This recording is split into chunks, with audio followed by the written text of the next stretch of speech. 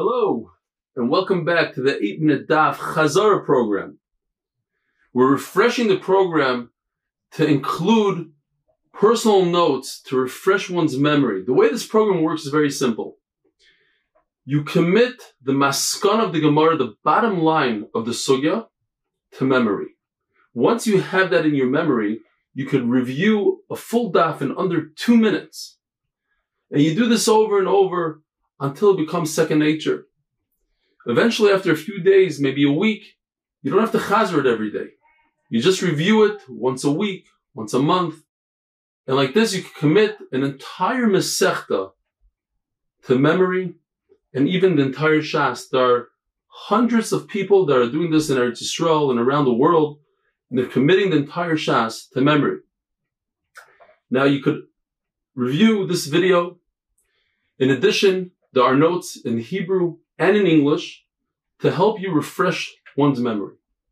These notes are not intended to teach you the sugya. It's if you know it already, it's just there to help you out and refresh the memory. With that being said, let's jump into it. Let's do this. Rosh Hashanah Daf Beis.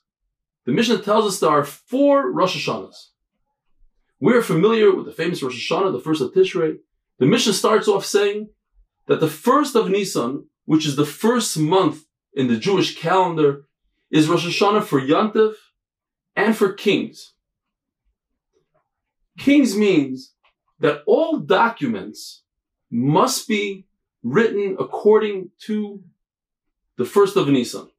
And that is so that one doesn't predate his document and collect from real estate, from real property that was sold after a loan, by him predating it. And if we catch him predating it, we're going to penalize him and say he cannot use this document to collect real property.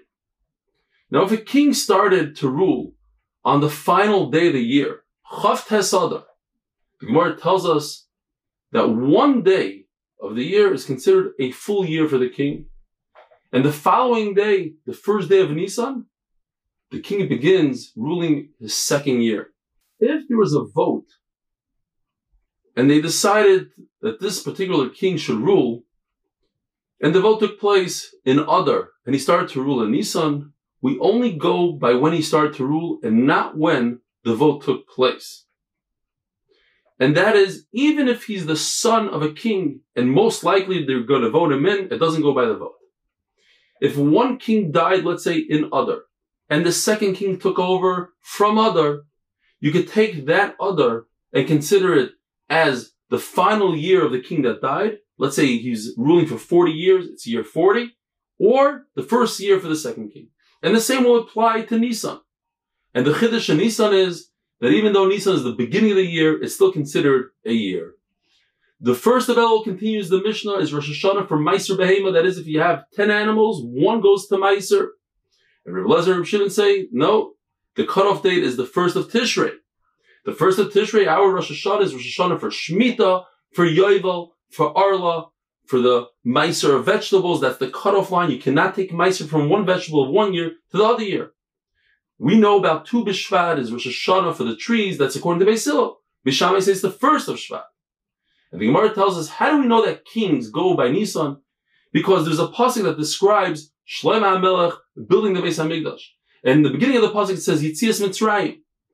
And it says that Shlomo HaMelech, he started when he was 4 years into his ruling. In other words, kings go from Nisan, which is the month of Yitzias Mitzrayim.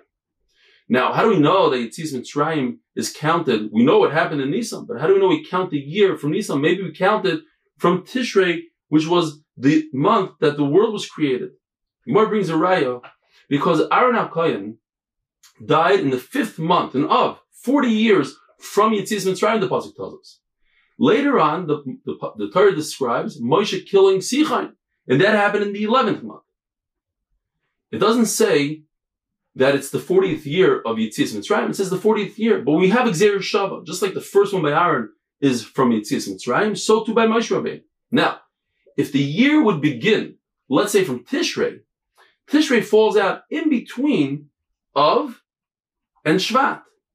So Shvat, when Moshe Rabbeinu killed Sichon would be a different year than when Aaron died. But we said it's in the same year. Must be that the year begins before Aaron died, in Nisan. And that's why Aaron's death and Sichon all happen in the same year. Have a wonderful day.